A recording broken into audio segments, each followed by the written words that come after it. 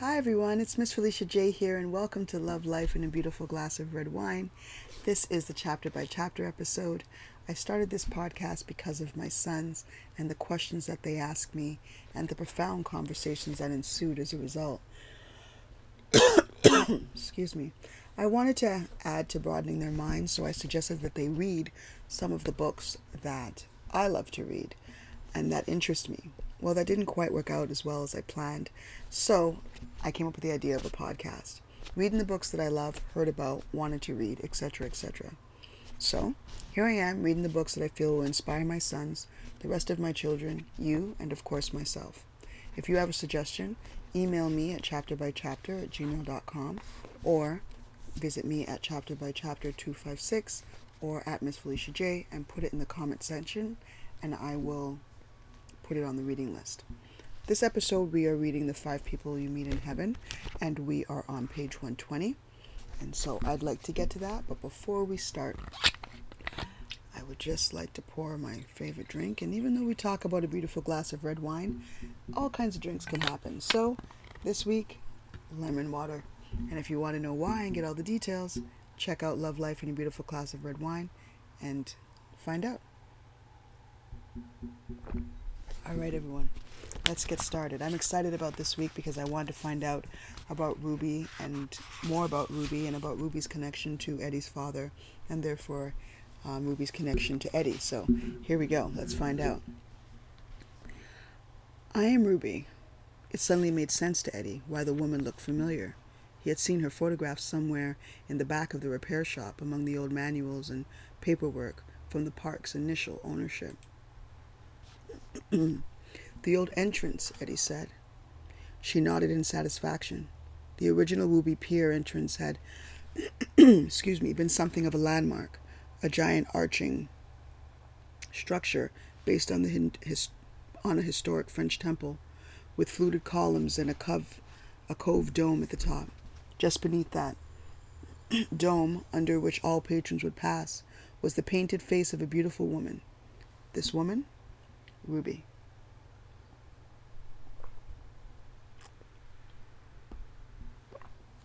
But that thing was destroyed a long time ago, Eddie said. There was a big... He paused. Fire, the old woman said. Yes, a very big fire. She dropped her chin, and her eyes looked down through her spectacles, as if she were reading from her lap.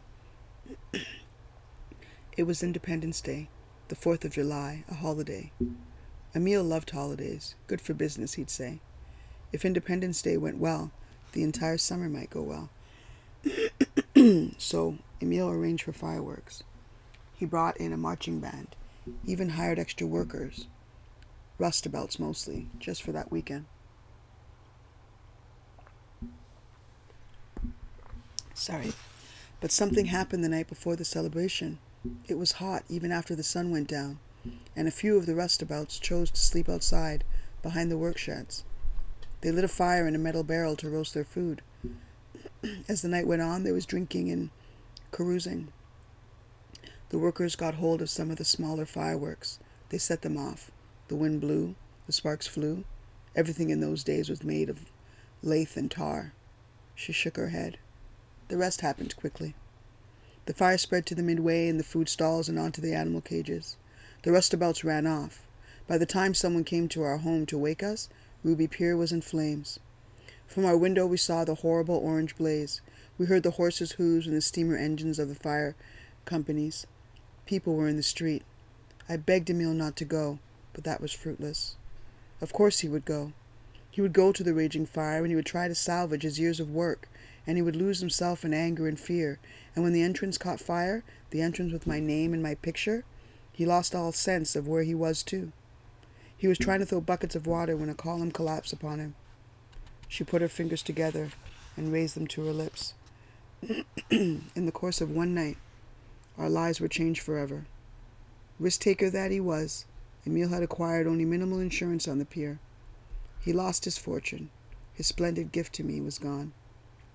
In desperation, he sold the charred grounds to a businessman from Pennsylvania for far less than it was worth. That man kept the name Ruby Pier, and in time he reopened the park, but it was not ours anymore. Emil's spirit was as broken as his body. It took 3 years before he could walk on his own. We moved away to a place outside the city, a small flat, where our lives were spent modestly, me tending to my wounded husband and silently nurturing a single wish. She stopped. What wish? Eddie said. That he had never built that place. The old woman sat in silence, studied the vast jade sky. He thought about how many times he had wished this same thing, that whoever had built Ruby Pier had done something else with his money. I'm sorry about your husband, Eddie said, mostly because he didn't know what else to say. The old woman smiled. Thank you, dear. But we lived many years beyond those flames. We raised 3 children. Emil was sickly, in and out of the hospital. He left me a widow in my 50s. You see this face, these wrinkles? She turned her cheeks upward. I earned every one of them. Eddie frowned. I don't understand. Did we ever meet? Did you ever come to the pier? No, she said. I never wanted to see the pier again. My children went there, and their children and theirs, but not me. My idea of heaven was as far from the ocean as possible, back in that busy diner, when my days were simple, when Emil was courting me. Eddie rubbed his temples. When he breathed, mist emerged. So why am I here? He said. I mean your story, the fire. It all happened before I was born. Things that happen before you were born still affect you, she said, and people who come before your time affect you as well. We move through places every day that would never have been if not for those who came before us. Our workplaces, where we spend so much time, we often think they began with our arrival. That's not true. She tapped her fingers together. If not for Emil, I would have no husband. If not for our marriage, there would be no pier. If there would be no pier, you have not ended up working there. Eddie scratched his head. So you're here to tell me about work? No, dear, Ruby answered, her voice softening. I'm here to tell you why your father died. The phone call from Eddie's mother, his father, had collapsed that afternoon on the east end of the boardwalk near the junior rocket ride. He had a raging fever. Eddie, I'm afraid, his mother said, her voice shaking. She told him of a night earlier in the week when his father had come home at dawn soaking wet. His clothes were full of sand. He was missing a shoe. She said he smelled like the ocean. Eddie bet he smelled like liquor, too. He was coughing, his mother explained. It just got worse. We should have called the doctor right away. She drifted in her words. She had gone to work that day, she said. Sorry, he'd gone to work that day, she'd said, sick as he was, with his tool belt and his ball-peen hammer, same as always. But that night, he'd refused to eat, and in bed he'd hacked and wheezed and sweated through his undershirt. The next day was worse, and now this afternoon, he'd collapsed. The doctor said it's pneumonia. Oh, I should have done something. What were you supposed to do? Eddie asked. He was mad that she took this on herself. It was his father's drunken fault. Through the phone, he heard her crying. Eddie's father used to say he'd spent so many years by the ocean he breathed salt seawater. Now, away from that ocean in the confines of a hospital bed, his body began to wither like a beached fish. Complications developed. Congestion built in his chest. His condition went from fair to stable, and from stable to serious. Friends went from saying he'll be home in a day to he'll be home in a week. In his father's absence, Eddie helped out at the pier, working evenings after his taxi job, greasing the tracks, checking the brake pads, testing the levers, even repairing broken ride parts in the shop. What he really was doing was protecting his father's job. The owners acknowledged his efforts, then paid him half of what his father earned. He gave the money to his mother, who went to the hospital every day and slept there most nights. Eddie and Marguerite cleaned her apartment and shopped for her food. When Eddie was a teenager, if he ever complained or seemed bored with the pier, his father would snap, "What? This ain't good enough for you?" And later, when he suggested Eddie take a job there after high school, Eddie almost laughed, and his father said, "What? This ain't good enough for you?" And before Eddie went to war, when he talked of marrying Marguerite and becoming an engineer, his father said, "What? This ain't good for you?" And now, despite all that, here he was, at the pier, doing his father's labor. Finally, one night at his mother's urging, Eddie visited the hospital. He entered the room slowly. His father, who for years had refused to speak to Eddie, now lacked the strength to even try. He watched his son with heavy-lidded eyes.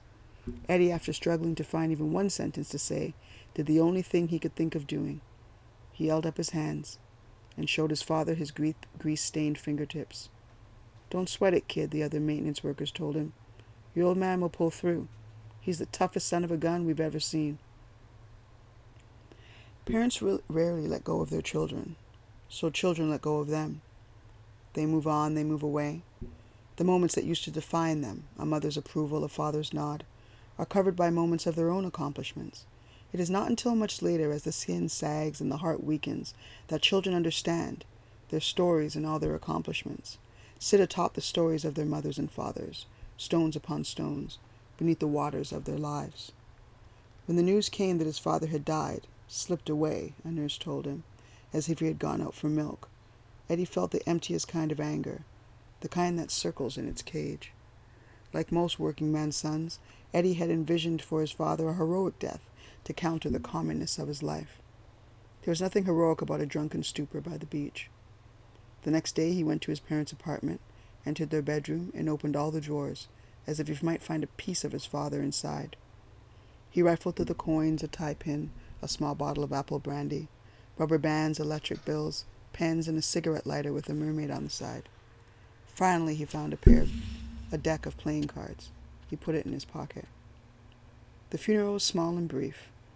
In the weeks that followed, Eddie's mother lived in a daze. She spoke to her husband as if he was still there. She yelled at him to turn down the radio. She cooked enough food for two. She fluffed pillows on both sides of the bed, even though only one side had been slept in. One night, Eddie saw her stacking dishes on the countertop. "Let me help you," he said. "No, no," his mother answered. "Your father will put them away." Eddie put a hand on her shoulder. "Ma," he said softly, "Dad's gone." "Gone where?" The next day, Eddie went to the dispatcher and told him he was quitting. 2 weeks later, he and Marguerite moved back into the building where Eddie had grown up. Beechwood Avenue, apartment 6B, where the hallways were narrow and the kitchen window viewed the carousel, and where Eddie had accepted a job that would let him keep an eye on his mother, a position he had been groomed for summer after summer, a maintenance man at Ruby Pier. Eddie never said this, not to his wife, not to his mother, not to anyone. But he cursed his father for dying and for trapping him in the very life he'd been trying to escape, a life that, as he heard the old man laughing from the grave, apparently now was good enough for him. Today is Eddie's birthday. He is 37. His breakfast is getting cold. "You see any salt?" Eddie asks Noel. Noel chewing a mouthful of sausage, slides out from the booth, leans across another table and grabs a salt shaker. "Here," he mumbles, "happy birthday." Eddie shakes it hard. "How tough is it to keep salt on the table?" "Where are you? What are you, the manager?" Noel says. Eddie shrugs. The morning is already hot and thick with humidity. This is their routine. Breakfast once a week, Saturday mornings, before the park gets crazy. Noel works in the dry cleaning business. Eddie helped him get the contract for Ruby Pier's maintenance uniforms. "What do you think of this good-looking guy?" Noel says. He has a copy of Life magazine open to a photo of a young political candidate. "How can this guy run for president? He's a kid." Eddie shrugs. "He's about our age." "No fooling," Eddie says. He lifts an eyebrow. "I thought you had to be older to be president." "We are older," Eddie mumbles. Noel closes the magazine. His voice drops. "You hear what happened at Brighton?" Eddie nods. He sips his coffee. He'd heard. An amusement park. A gondola ride. Something snapped. A mother and her son fell, 60 feet to their death. "You know anybody up there?" Noel asks.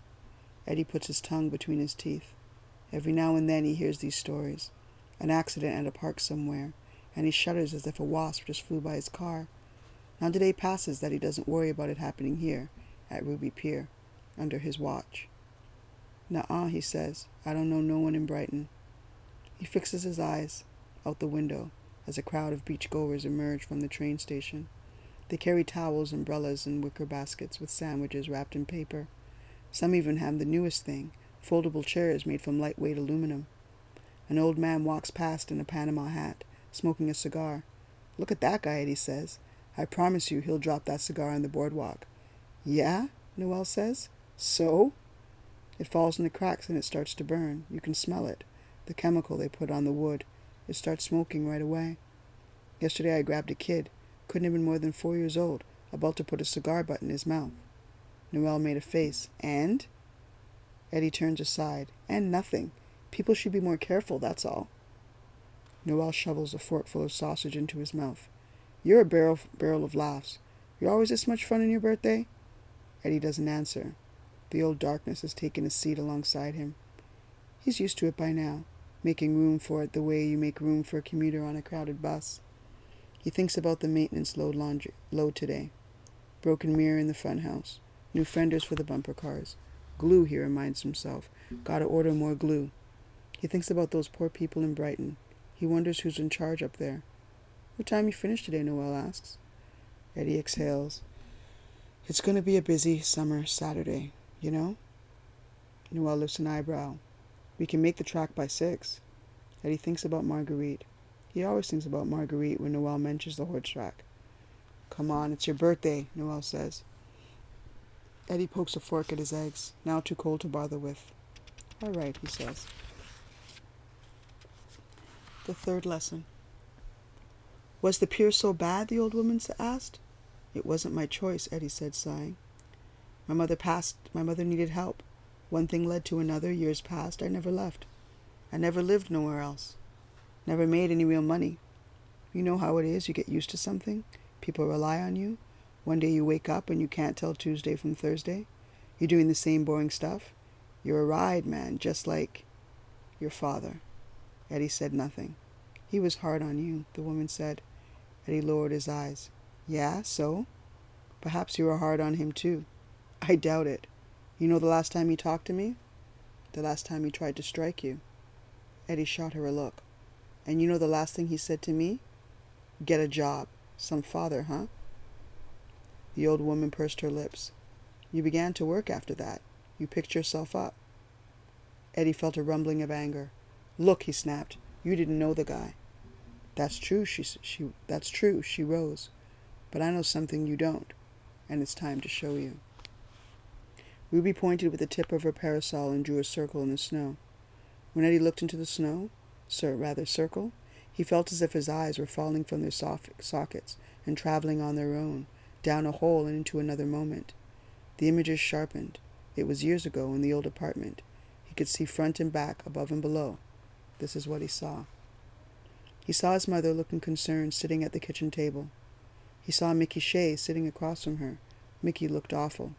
He was soaking wet, and he kept rubbing his hands over his forehead and down his nose. He began to sob. Eddie's mother brought him a glass of water. She motioned for him to wait, and walked to the bedroom and shut the door. She took off her shoes and her house dress. She reached for a blouse and a skirt. Eddie could see all the rooms, but he could not hear what the two of them were saying. It was just blurred noise. He saw Mickey in the kitchen, ignoring the glass of water, pulling a flask from his jacket and swigging from it. Then slowly he got up and staggered to the bedroom. He opened the door. Eddie saw his mother, half-dressed, turn in surprise. Mickey was wobbling. She pulled her robe around her. Mickey came closer. Her hand went out instinctively to block him. Mickey froze. Just for an instant, then grabbed that hand and grabbed Eddie's mother and backed her into the wall, leaning against her, grabbing her waist. She squirmed and yelled and pushed on Mickey's chest while still gripping her robe. He was bigger and stronger, and he buried his unshaven face below her cheek, smearing tears on her neck. Then the front door opened and Eddie's father stood there, wet from rain, a ball-peen hammer hanging from his belt. He ran into the bedroom and saw Mickey grabbing his wife. Eddie's father hollered. He raised the hammer. Mickey put his hand over his head, charged to the door, knocking Eddie's father sideways. Eddie's mother was crying, her chest heaving, her face streamed with tears. Her husband grabbed her by the shoulders. He shook her violently. Her robe fell. They were both screaming. Then Eddie's father left the apartment, smashing a lamp with the hammer on his way out. He thumped down the steps and ran off into the rainy night. What was that? Eddie yelled in disbelief. What the hell was that? The old woman held her tongue. She stepped to the side of the snowy circle and drew another. Eddie tried not to look down. He couldn't help it. He was falling again, becoming eyes at a scene. This is what he saw. He saw a rainstorm at the farthest edge of Ruby Pier, the North Point they called it, a narrow jetty that stretched far out into the ocean. The sky was a bluish black. The rain was falling in sheets. Mickey Shea came stumbling toward the edge of the jetty. He fell to the ground, his stomach heaving in and out. He lay there for a moment, face to the darkened sky, then rolled on his side under the wood railing. He dropped into the sea. Eddie's father appeared moments later, scrambling back and forth, the hammer still in his hand. He grabbed the railing, searching the waters. The wind blew the rain in sideways. His clothes were drenched and his leather tool belt was nearly black from the soaking. He saw something in the waves. He stopped, pulled off the belt, yanked off one shoe, tried to undo the other, gave up, squatted under the railing, and jumped, splashing clumsily in the churning ocean.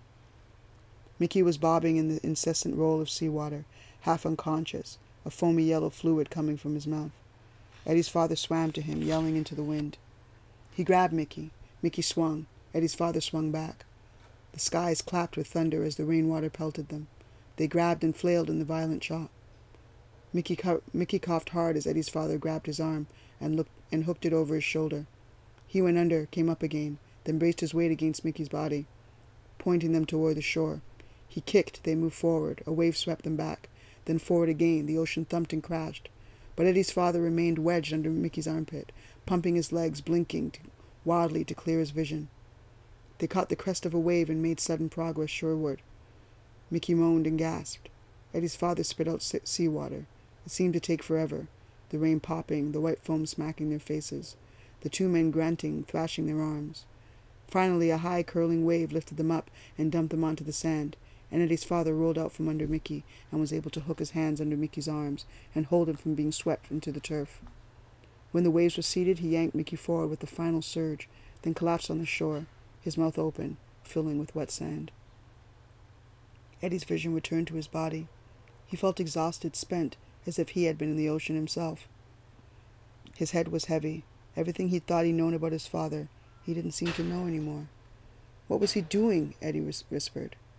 Saving a friend, Ruby said. Eddie glared at her. Some friend. If I had known what he did, I'd let his drunken hide drown. Your father thought that too, the old woman said. He had chased after Mickey to hurt him, perhaps even to kill him. But in the end he couldn't. He knew who Mickey was. He knew his shortcomings. He knew he drank. He knew his judgment faltered. But many years earlier, when your father was looking for work, it was Mickey who went to the pier owner and vouched for him. And when you were born, it was Mickey who lent your parents what little money he had to pay for the extra mouth to feed. Your father took old friendship seriously. Hold on, lady, Eddie snapped. Did you see what that bastard was doing with my mother? I did, the old woman said sadly. It was wrong, but things are not always what they seem. Mickey had been fired that afternoon. He slept through another shift, too drunk to wake up, and his employers told him that was enough. He handled the news as he handled all bad news, by drinking more, and he was thick with whiskey by the time he reached your mother. He was begging for help. He wanted his job back. Your father was working late. Your mother was going to take Mickey to him. Mickey was coarse, but he was not evil. At that moment he was lost, adrift, and what he did was an act of loneliness and desperation. He acted on impulse, a bad impulse. Your father acted on impulse too, and while his first impulse was to kill, his final impulse was to keep a man alive. She crossed her hands over the end of her parasol. That was how he took ill, of course. He lay there on the beach for hours, soaking, exhausted, before he had the strength to struggle home. Your father was no longer a young man. He was already in his 50s. 56, Eddie said blankly. 56, the woman repeated. His body had been weakened. The ocean had left him vulnerable. Pneumonia took hold of him, and in time he died. Because of Mickey, Eddie said. Because of loyalty, she said. People don't die because of loyalty. They don't? She smiled. Religion, government. Are we all not loyal to such things? Sometimes to the death? Eddie shrugged. Better, she said, to be loyal to one another. After that, the two of them remained in the snowy mountain valley for a long time. At least to Eddie it felt like a long time. He wasn't sure how long things took anymore. What happened to Mickey Shea? Eddie said. He died, alone, a few years later, the woman said. Drunk his way to the grave.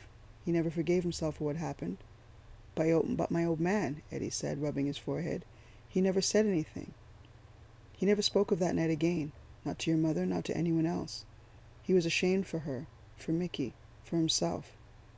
In the hospital, he stopped speaking altogether. Silence was his escape, but silence is rarely a refuge. His thoughts still haunted him. One night his breathing slowed and his eyes closed, and he could not be awakened. The doctor said he had fallen into a coma. Eddie remembered that night. Another phone call to Mr. Nathanson, another knock on his door. After that, your mother stayed by his bedside. Days and nights she would moan to herself softly, as if she were praying, I should have done something, I should have done something. Finally, one night at the doctor's urging, she went home to sleep. Early the next morning, a nurse found your father slumped halfway out the window. Wait, Eddie said. His eyes narrowed. The window? Ruby nodded. Sometime during the night your father awakened. He rose from his bed, staggered across the room, and found the strength to raise the window sash.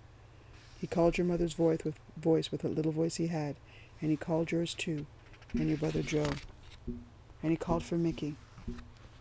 At that moment it seemed his heart was spilling out all the guilt and regret. Perhaps he felt the light of death approaching. Perhaps he only knew you were all out there somewhere, in the streets beneath his window. He bent over the ledge. The night was chilly. The wind and damp in his state were too much. He was dead before dawn. The nurses who found him dragged him back to his bed. They were frightened for their jobs, so they never breathed a word. The story was he died in his sleep. Eddie fell back, stunned. He thought about that final image, his father, the tough old warhorse, trying to crawl out a window. Where was he going? What was he thinking? Which was worse when left unexplained? Which was worse when left unexplained? A life or a death? How do you know all this? Eddie asked Ruby. She sighed. Your father lacked the money for a hospital room of his own. So did the man on the other side of the curtain. She paused. Emile, my husband. Eddie lifted his eyes. His head moved back as if he'd just solved a puzzle. Then you saw my father. Yes, and my mother. I heard her moaning on those lonely nights. You never spoke, but after your father's death, I inquired about your family. When I learned where he had worked, I felt a stinging pain, as if I'd lost a loved one myself. The pier that bore my name, I felt its cursed shadow, and I wished again that it had never been built. That wish followed me to heaven even as I waited for you. Eddie looked confused. The diner, she said. She pointed to the speck of light in the mountains. It's there because I wanted to return to my younger years, a simple but secure life. And I wanted all those who had ever suffered at Ruby Pier, every accident, every fire, every fight, slip and fall, to be safe and secure. I wanted them all like I wanted my Emile, warm, well fed, in the cradle of a welcoming place, far from the sea. Ruby stood, and Eddie stood too. He could not stop thinking about his father's death. I hated him, he mumbled. The old woman nodded. He was hell on me as a kid, and he was worse when I got older. Ruby stepped toward him. Edward, she said softly. It was the first time she had called him by name. Learn this from me. Holding anger is a poison. It eats you from inside. We think that hating is a weapon that attacks the person who harmed us, but hatred is a curved blade, and the harm we do to ourselves. Forgive, Edward, forgive. Do you remember the lightness you felt when you first arrived in heaven? Eddie did. Where is my pain? That's because no one is born with anger, and when we die, the soul is freed of it. But now here, in order to move on, you must understand why you felt what you did, and why you no longer need to feel it. She touched his hand. You need to forgive your father. Eddie thought about the years that had followed his father's funeral, how he never achieved anything, how he never went anywhere. For all that time, Eddie had imagined a certain life, a could-have-been life, that would have been his if not for his father's death and his mother's subsequent collapse. Over the years, he glorified that imagery life and held his father accountable for all of its losses, the loss of freedom, the loss of career, the loss of hope. He never rose above the dirty, tiresome work his father had left behind. When he died, Eddie said, he took part of me with him. I was stuck after that. Ruby shook her head.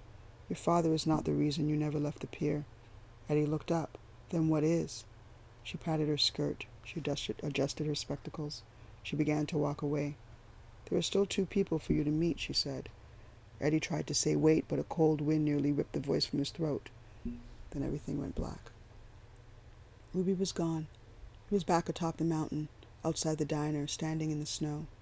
He stood there for a long time, alone in the silence, until he realized the old woman was not coming back. Then he turned to the door and slowly pulled it open. He heard clanking silverware and dishes being stacked. He smelled freshly baked breads and meats and sauces. The spirits of those who had perished at the pier were all around, engaged with one another, eating and drinking and talking.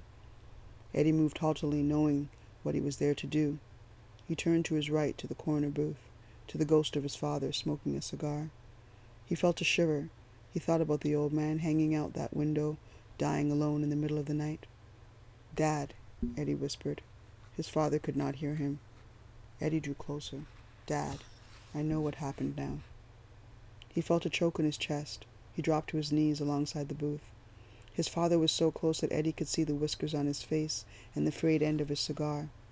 He saw the baggy lines beneath his tired eyes, the bent nose, the bony knuckles, and squared shoulders of a working man. He looked at his own arms and realized, in his earthly body, he was now older than his father. He had outlived him in every way. "I was angry with you, Dad. I hated you." Eddie felt his tears welling. He felt a shaking in his chest. Something was flushing out of him. "You beat me. You shut me out. I didn't understand. I still don't understand. Why did you do it? Why?" He drew in long, painful breaths. "I didn't know, okay? I didn't know your life, what happened. I didn't know you. But you're my father. I'll let it go now, all right? All right? Can we let it go?" His voice wobbled until it was high and wailing, not his anymore. "Okay, you hear me?" he screamed. Then softer. "You hear me, Dad?" He leaned in close. He saw his father's dirty hands. He spoke the last familiar words in a whisper. "It's fixed." Eddie pounded the table, then slumped to the floor. When he looked up, he saw Ruby standing across the way, young and beautiful. She dipped her head, opened the door, and lifted off into the jade sky. Thursday, 11 a.m. Who would pay for Eddie's funeral? He had no relatives, no left instructions. His body remained at the city morgue, as did his clothes and personal effects, his maintenance shirt, his socks and shoes, his linen cap, his wedding ring, his cigarettes and pipe cleaners, all awaiting claim. In the end, Mr. Bullock, the park owner, footed the bill using the money he saved from Eddie's no longer cashable paycheck. The casket was a wooden box. The church was chosen by location, the one nearest the pier, as most attendees had to get back to work. A few minutes before the service, the pastor asked Dominguez, wearing a navy blue sport coat and his good black jeans, to step inside his office. "Could you share some of the deceased's unique qualities?" the pastor asked. "I understand you worked with him." Dominguez swallowed. He was none too comfortable with clergymen. He hooked his fingers together earnestly, as if giving the matter some thought, and spoke as softly as he thought one should speak in such a situation. "Eddie," he finally said, "really loved his wife." He unhooked his fingers, then quickly added, "Of course, I've never met her." And that is all for today. We're going to pick up on page 146, which is titled "The Fourth Person Eddie Meets in Heaven." But I think this is a fitting place to stop, so we shall stop here. I trust that you have enjoyed this reading with me today, that you've enjoyed the third person that he meets in heaven. It's so interesting that he's had some understanding, and by definition, with understanding comes peace, which is what he has found. So, well, that's what he found in this encounter. So that was an amazing part of this book. I trust that you will join me next week to read The Five People You Meet in Heaven by Mitch Albom. But this week, I trust that reading this chapter, or these pages rather, have broadened your mind, inspired your thoughts or a conversation, changed your world or entertained you. Whatever it's done for you, I trust that it served you. And remember, everyone, that your flame, your fire, will always burn. Lighting someone else's fire will never diminish yours. It will only create a larger fire. I have truly enjoyed reading this book with you. Thank you so much for tuning in and joining me to read this book. Tune in next time. We'll read where we'll read about the fourth person that Eddie meets in heaven. Have a great day, everyone. Have a great week. Please do not forget to like, share, subscribe, and follow. Check me out at on Instagram at chapter by chapter 256, also at Miss Felicia J on Instagram. Don't forget to check out my other podcast, Love Life and a Beautiful Glass of Red Wine. I truly enjoyed this today, you guys. Thank you so much for tuning in again. This is Miss Felicia J. Until next time, be well.